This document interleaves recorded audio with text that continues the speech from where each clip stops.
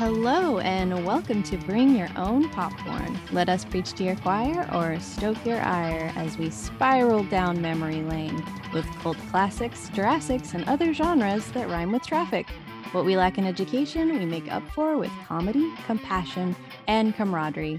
I'm your host, Mixtape Majesty, here today with a very special guest, comedian, beautiful new mom of a beautiful new baby, podcast host of It's Crazy You're in My Business with Tavi, Becky Lynn. That's me.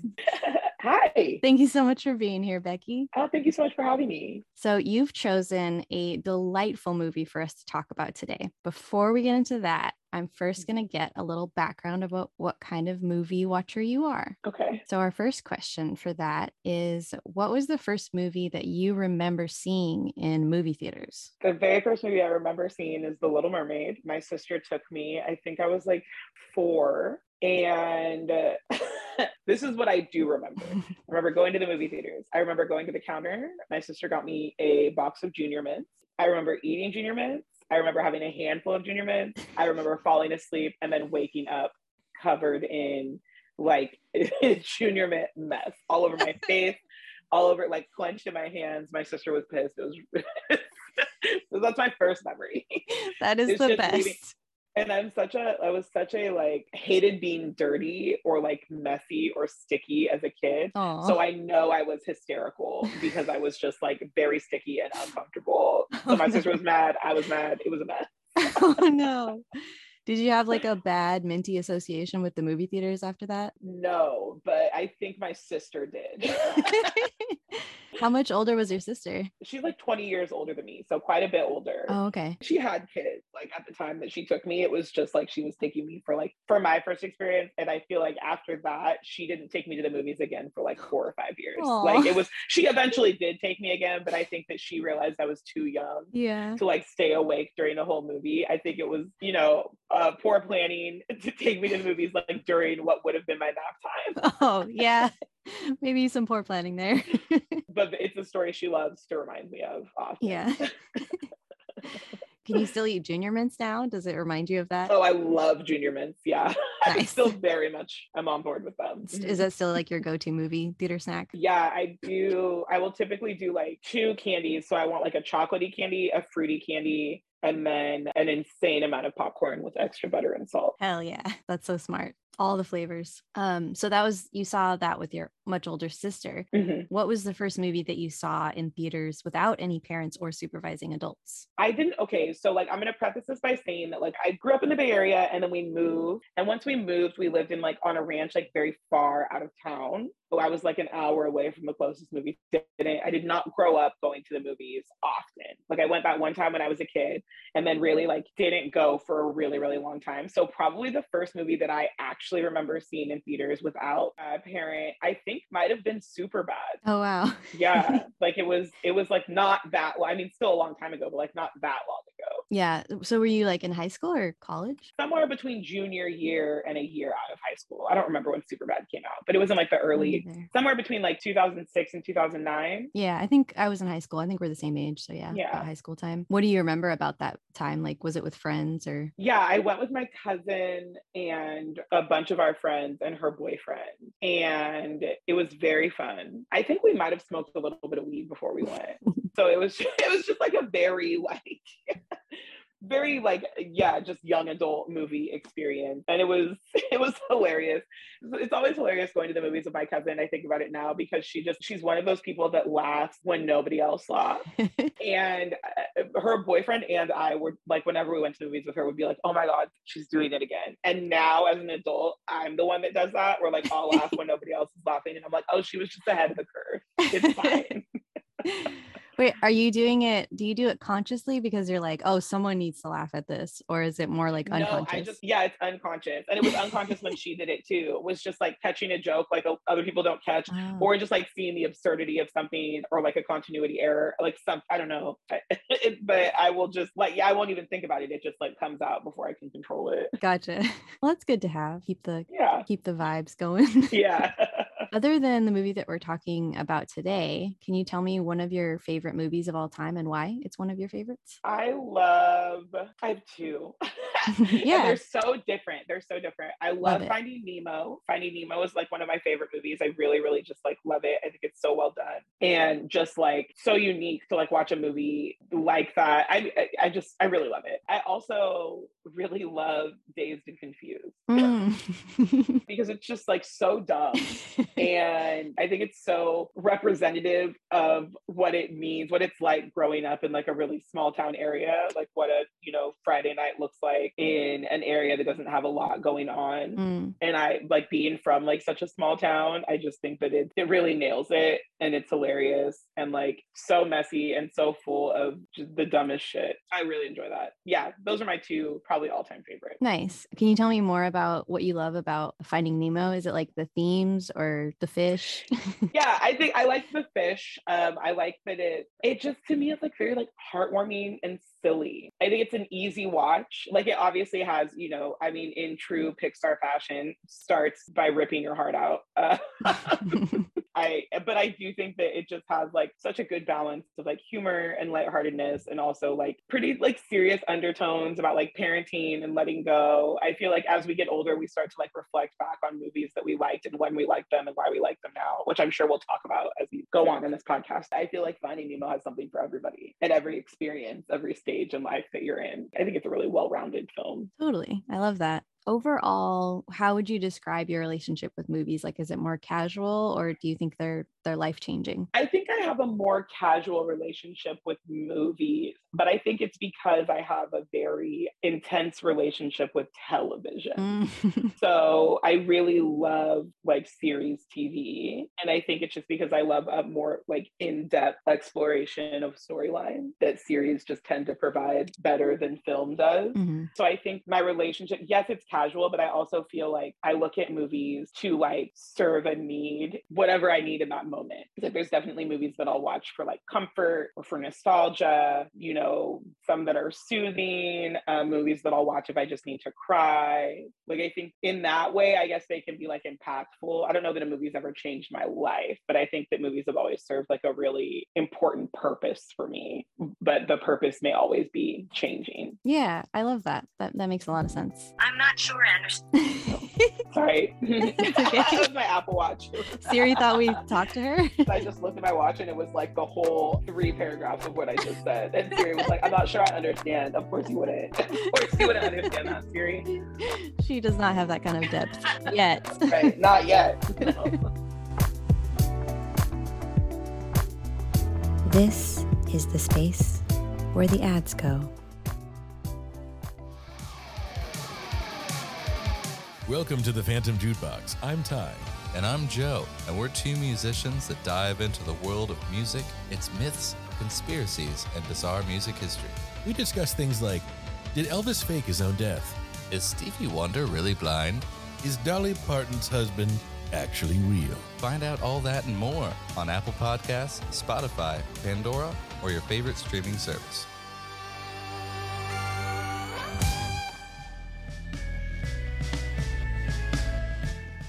Hi, I'm Milk, and this is a promo for my podcast, Nymphomercial, where me and my co-host review hentai, both enthusiastically and regrettably. So if that sounds like a good time to you, find Nymphomercial wherever you get podcasts.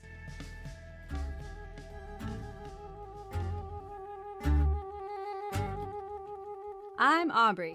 I'm Dennis. And I'm Johnny. Every other Tuesday, we take an in-depth and humorous look at different comic books. We're talking indie comics, Capes and Cowls, and everything in between. Graphic Novel Explorers Club is available on all platforms. Be sure to subscribe and leave a review wherever you listen to podcasts. And be sure to tell your friends. You nerd.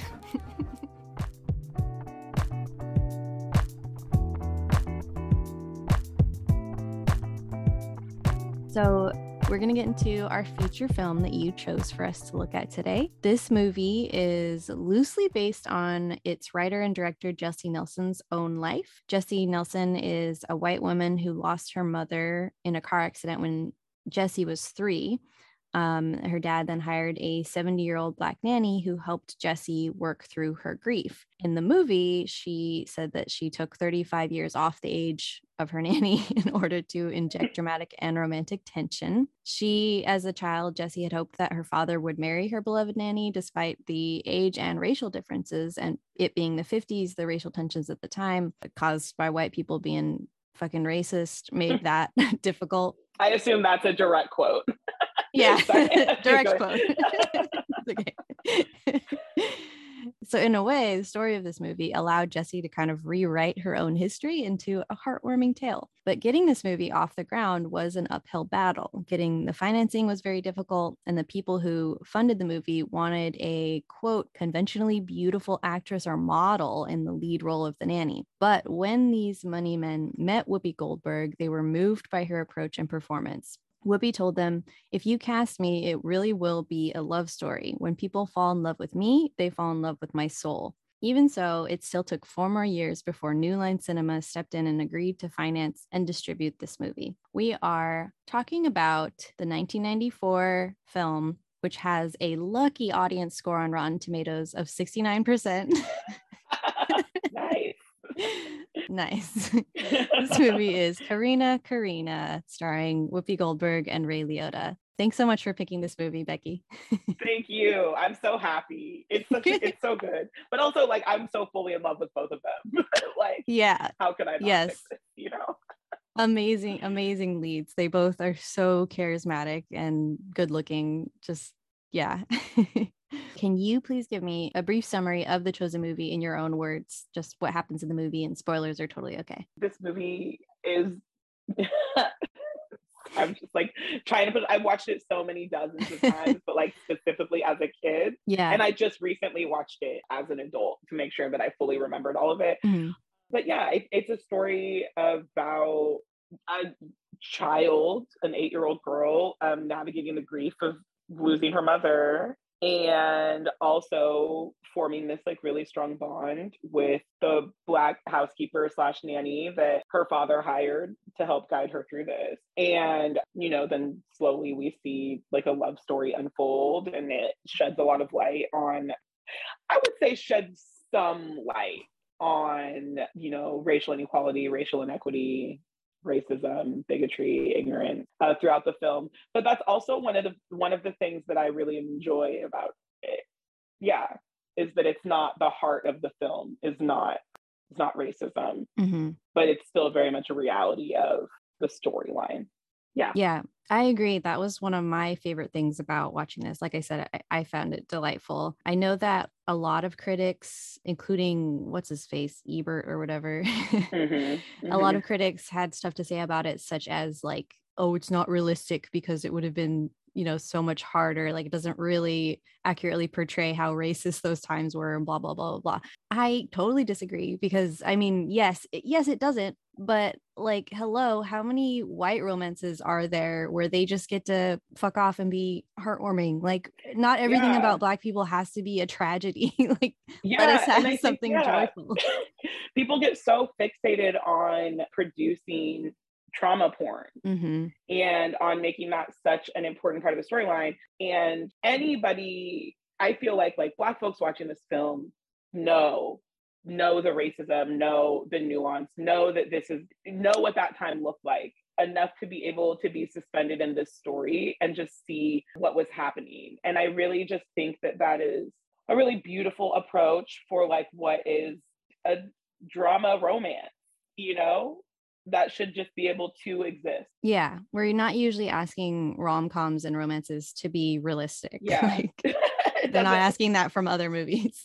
Right. I guess like what I enjoy about it specifically too is that there is so much more focus on Whoopi Goldberg and where she's from and what her home life looks like and what her family dynamic is. Like it feels like it's one of those films that it's such an even split where it could have just been about Molly's experience with Karina It could have just been them and then what life was like with Ray Liotta, right? It could have just been like that family dynamic the whole film. It didn't have to delve into what Karina's life was outside of that.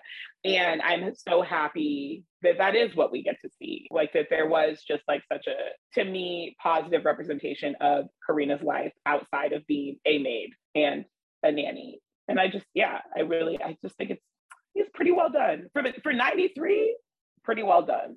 Yeah, I agree. For the most part, I feel like it held up. I think there's one moment that I don't know, we might talk about later that I was like, they could have left that out. Yeah, yeah. But there's a few for me, but yeah. We'll talk about them. Yeah.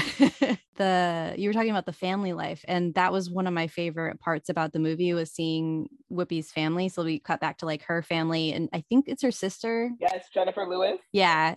She's like very protective of her, and the relationship between them is just great. All the scenes, the dialogue is like really good. Like it just is very real. Yeah. And then all the little kids that live at Whoopi's house, they're so cute. Percy. Yes, so Percy. They're just so funny. Yeah. Oh my gosh. Great. Very well casted those kids were. Yeah, because I got the sense that that wasn't necessarily in the script. Like it felt like those kids might have just been being themselves. Yeah, just playing. Yeah, so fun. Do you remember, because you said you've seen it so many times as a kid, but do you remember the first time that you watched it? Like where, who you were with? And what was your response then versus now? So what I think is so interesting about, I guess, my relationship with this film is that I'm transracially adopted. So I grew up in a white family. My family, my parents were big campers. My parents had a motorhome. We would go camping a lot, like on the weekends. In my parents' motorhome, they had like a TV with a VCR. And so when they would put me down to go to bed so that they could like stay up and drink, they would always put on a movie. And in the motorhome, we only had like 3 movies. And it was Homeward Bound, The Flintstones, and Karina. Oh, wow. So I was like rotating through those 3. And I think that and Karina wasn't even one that I was supposed to watch. And Twister. So it was like 2 for me and 2 for them, right? And yeah, I was at the time, I think I was like 5 or 6, too young to watch Twister. And I'd already seen Homeward Bound so many times. But I think my parents had decided like, oh, she's old enough to watch Karina. So we had watched it together. Aww. And, but I also think that like, that was one of the few films, I think for my parents, it was they weren't the most thoughtful in finding media with like Black representation. I don't necessarily fault them for that. I don't think that it would have been their instinct to think of doing that without someone telling them. There was not a lot of like movies that my parents owned that had Black people in them. And so I think that was like part of the reason why that was the one that we watched, was like, oh, this movie has like a Black female lead. Like this is a good movie to watch. It addresses racism, interracial relationships, like all of that. So I think that in their mind, like the content was there. So I remember watching it with them. I think I was like 5 or 6 was the very first time. We didn't really talk about it because at the time I was so young, I don't know that talking about like movies or things that we watched was like a thing I did with my parents yet. But I remember like heavily identifying with the little girl, with Molly, because like at the time my parents were both heavy smokers. That is like a through line in the film, where she sees the Late Show, and they talk about like 1 in 10 men will die from lung cancer as a direct result of smoking cigarettes. So she starts like hiding her dad's cigarettes everywhere and like getting upset because she's scared, that he's going to die after her mom dies. So I remember just like relating a lot with this little girl because I was a little girl. Watching the film, that's why probably why I love it so much is that I feel like I've grown up with this movie, in that there was this transition of like me watching it as a little girl through the eyes of like the same little girl in it. And so like I was more relating to her logic and her fear, and like also just like watching her play with little kids was like how I would play with little kids. So it was like I was really just watching it for these moments that I related to as a child. And then as I got a little bit older, I started fully like comprehending kind of like the magnitude of the story and everything that was going on outside of just like a little girl trying to live her life during a really like traumatic time. Yeah. Did you ever take a page from Molly's book and hide your parents' cigarettes? Oh no, because I think the difference between that movie, the difference between Ray Liotta and my parents is my parents were not scared to hit. Oh, gotcha. So like, no, I would never have been dumb enough to do that. It wasn't worth compromising my own personal safety. Yes, very fair. Yeah. Yeah, you mentioned like Molly is processing grief throughout this movie. And another thing that I liked about the movie, or that is really interesting about the movie, is that it's covering a really tragic thing. Like losing a parent is like a very tragic thing. And yet this movie will have you laughing like every 3 minutes. It's, like, even though it's this tragic thing. And part of that is a script. And then part of that is just Whoopi, and I think Ray to a lesser degree, but Whoopi is just so charismatic, a scene stealer, hilarious. A lot of what she did also felt like it was just like, oh, that's just her. Like, I don't think they wrote that in the script. Totally. That's her. Yeah. And that's that is another thing that I really like about it, is that it is very comedic. It's just not like overtly comedic, I guess. Because like I think about like the scene, it's Karina's first day when they go to the drive-in. Mm-hmm. She like when Whoopi turns to like the waitress that came out to take their order and was just like, get in the back. Like, I just got something. So it's just like those, it's so funny to me, these scenes that they're so hilarious. I mean, even in the beginning, because I guess there are like also when it's the conversation that's happening at the funeral in the first scene, you see like these really, thoughtful, kind words being shared. And then also just like the hilarity of like this, it's from the child's perspective. So she's under the table just looking at all these pantyhose legs, and you see women with like runs on their pantyhose and baggy pantyhose and like bad shoes. And it's just so funny. And I just love it. I really love this film. I have to stop saying it. It's just so cute and sweet. Yeah, I agree. Like honestly, I was hooked from that opening scene because I was like, what a cool way to start a movie. The movie starts under a table and you're just seeing feet. Yeah. And you're like, interesting. I'm not really sure what's going on. And then you find out it's from the perspective of a little girl who's hiding under a table at a funeral, which that just a brilliant idea to start it like from her perspective under a table. So cool. Yeah. And I'm sure, that's like it had to have been just the experience, right? Of the writer and director, but like so neat. I love that. Very cool. Would you say that this movie has changed or significantly impacted your life at all? I think reflecting on it has impacted my life in that I am realizing that we really just don't have a lot of media, at least that I'm aware of, that really navigate or that really shows children navigating grief in a way that this film does, in a way that is not just full of tragedy and, isn't just full of like acting out and feeling isolated and alone or, turning to something like terrible and horrific. I wish that I don't want to say that there was more media that normalizes, children losing a parent, because I don't know that's a thing that should ever be perceived as normal. But I think, just shedding more light on the fact that like a lot of people are living this experience. And that I'm also considering that as somebody who like my parents are no longer living. And I'm, I guess, in what is maybe like a less jarring experience because I'm in my 30s and it's happened within the last, 7 years, 8 years. Yeah, I always think about like kids that are losing parents and that there's not a lot for them. That's what it makes me think a lot about. Yeah. I don't know if I answered your question. Did I answer your question? Yeah, you did. Okay. The impact of the movie. Yeah. Yeah. Yeah, that makes a lot of sense. And I feel like part of why this movie did such a good job of it is exactly because Jessie Nelson was drawing from her own life. So she was able to show a realistic depiction of that. Yeah. Which we need more of in general, like people telling their own stories. Also, to add to that, as far as like the impact, I do just like touch on sort of like the racial dynamic of this film again. Like I like the film because of the fact that it doesn't like rely so heavily on like how brutal racism was and how dangerous racism was in the 50s. Also do though think that it's important to acknowledge that this movie depicted a lot of microaggressions.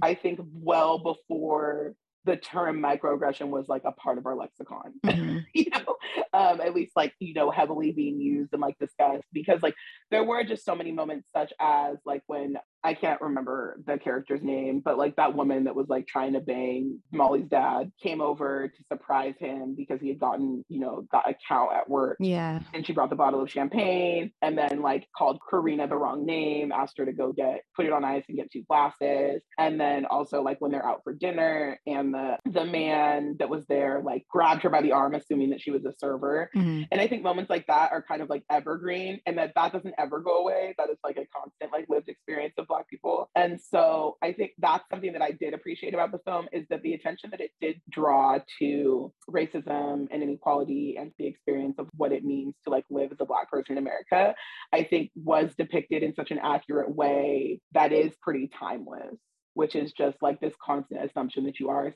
a second class citizen, and that it is okay to like treat you with a certain level of like that you are to be of service to white people all the time, and not even necessarily physically, but like emotionally to be of service, to be relied upon. And I think just the fact that like that was the job that Whoopi's character was there to provide. Like Karina was there to be of service to this white family. Mm-hmm. And so that's something I really do appreciate about the film, is I don't think that it shied away from racism. I just think that it shied away from like what was the most overt racism of that time. And I think it's also important to acknowledge that like I believe this was in California, Mm-hmm. but it's not like it wasn't in like Arkansas or like Alabama, or in spaces where, it was very incredibly unsafe and your life was constantly at risk as like a Black person just trying to survive. I think that this storyline was taking place somewhere different, and that is also why it was being depicted the way it was.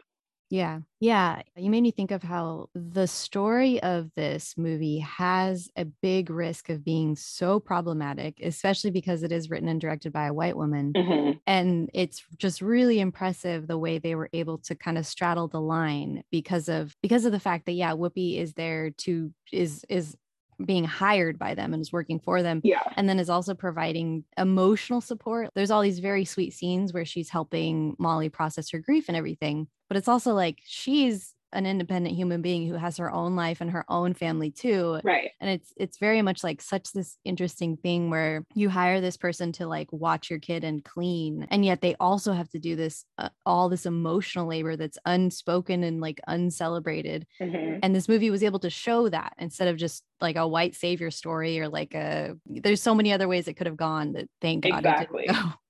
And I feel like I really don't know, because this movie, came out in like 93 or 94.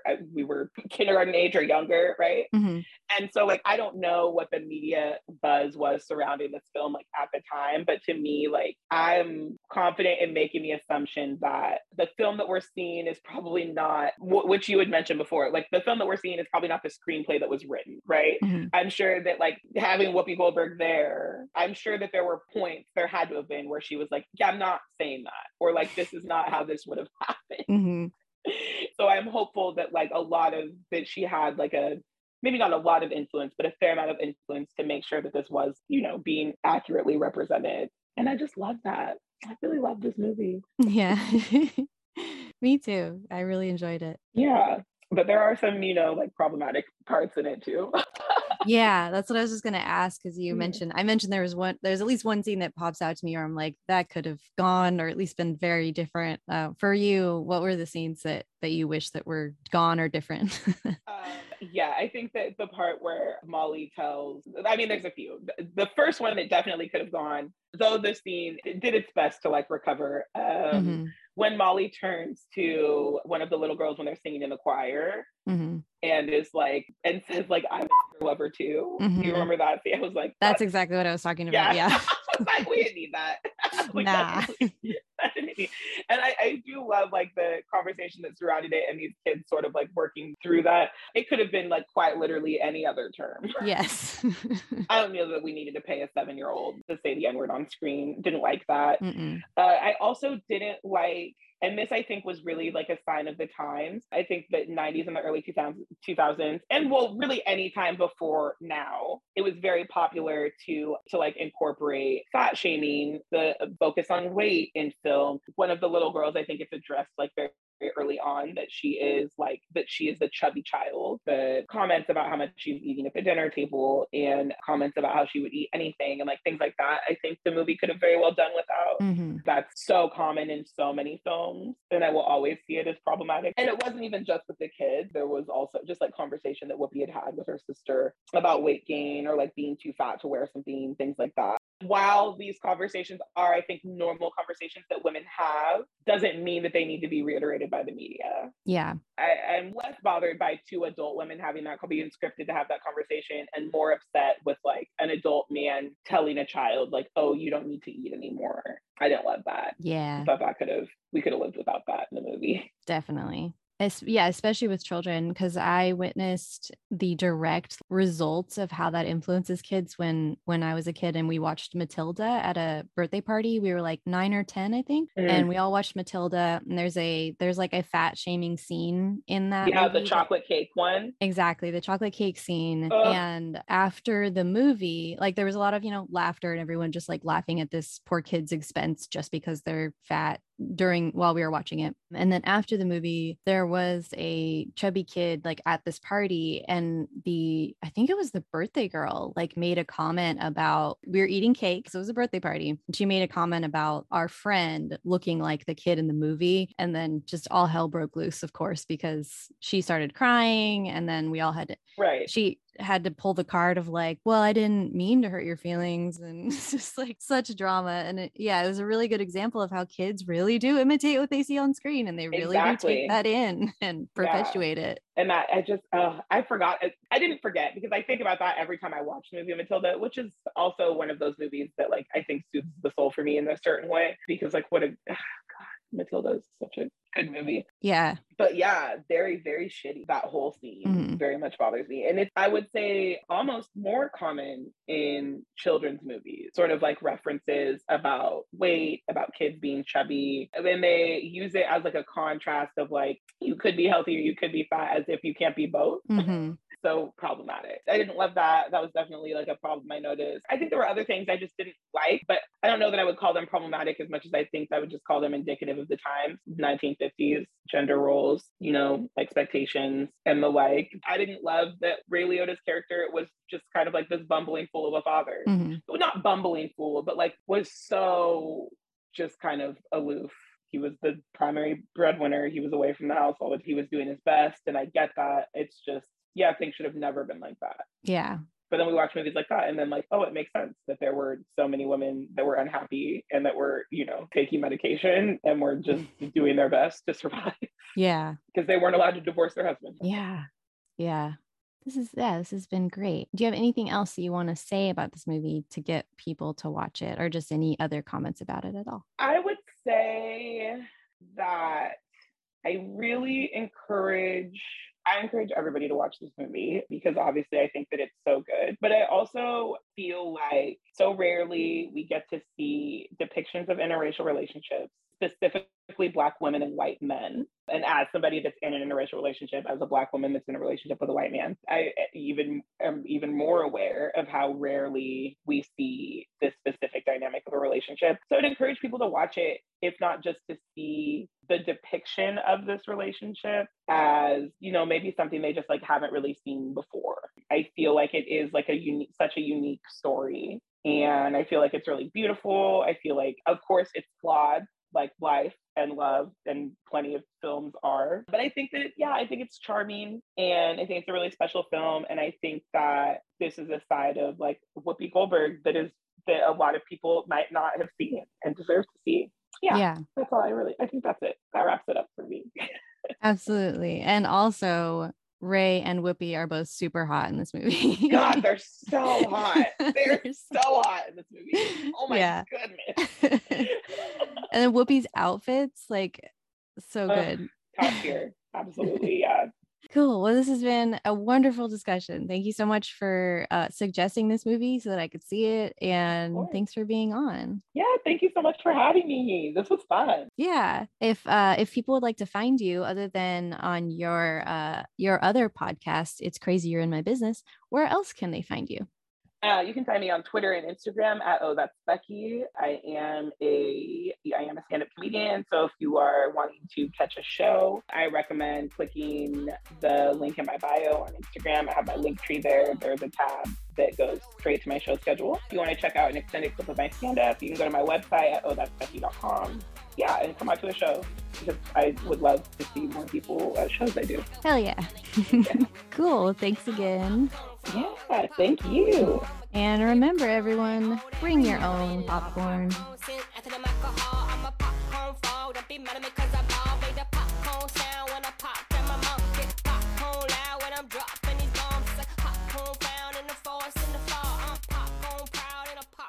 Fraud, I'm a popcorn frog, 'cause I get it from my tongue.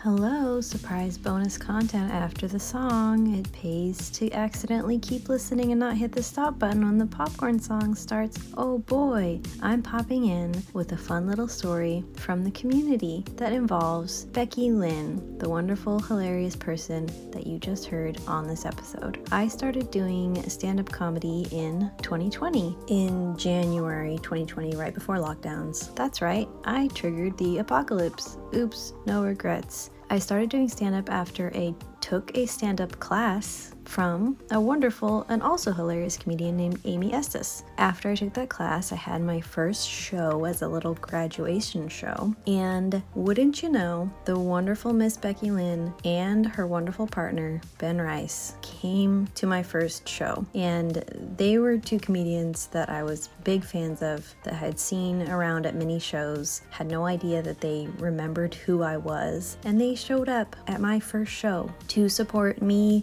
and Amy and all the other little baby comics that were just starting out at this show. And that really touched me and stuck with me. And that's the kind of people that Becky and Ben are. Backbone of the community, super sweet, genuine people. And I'm so excited that they are raising a baby, because that baby is going to be such a wonderful, amazing person, just like her parents. And also, she's the cutest little baby in the world. Sorry to all other babies.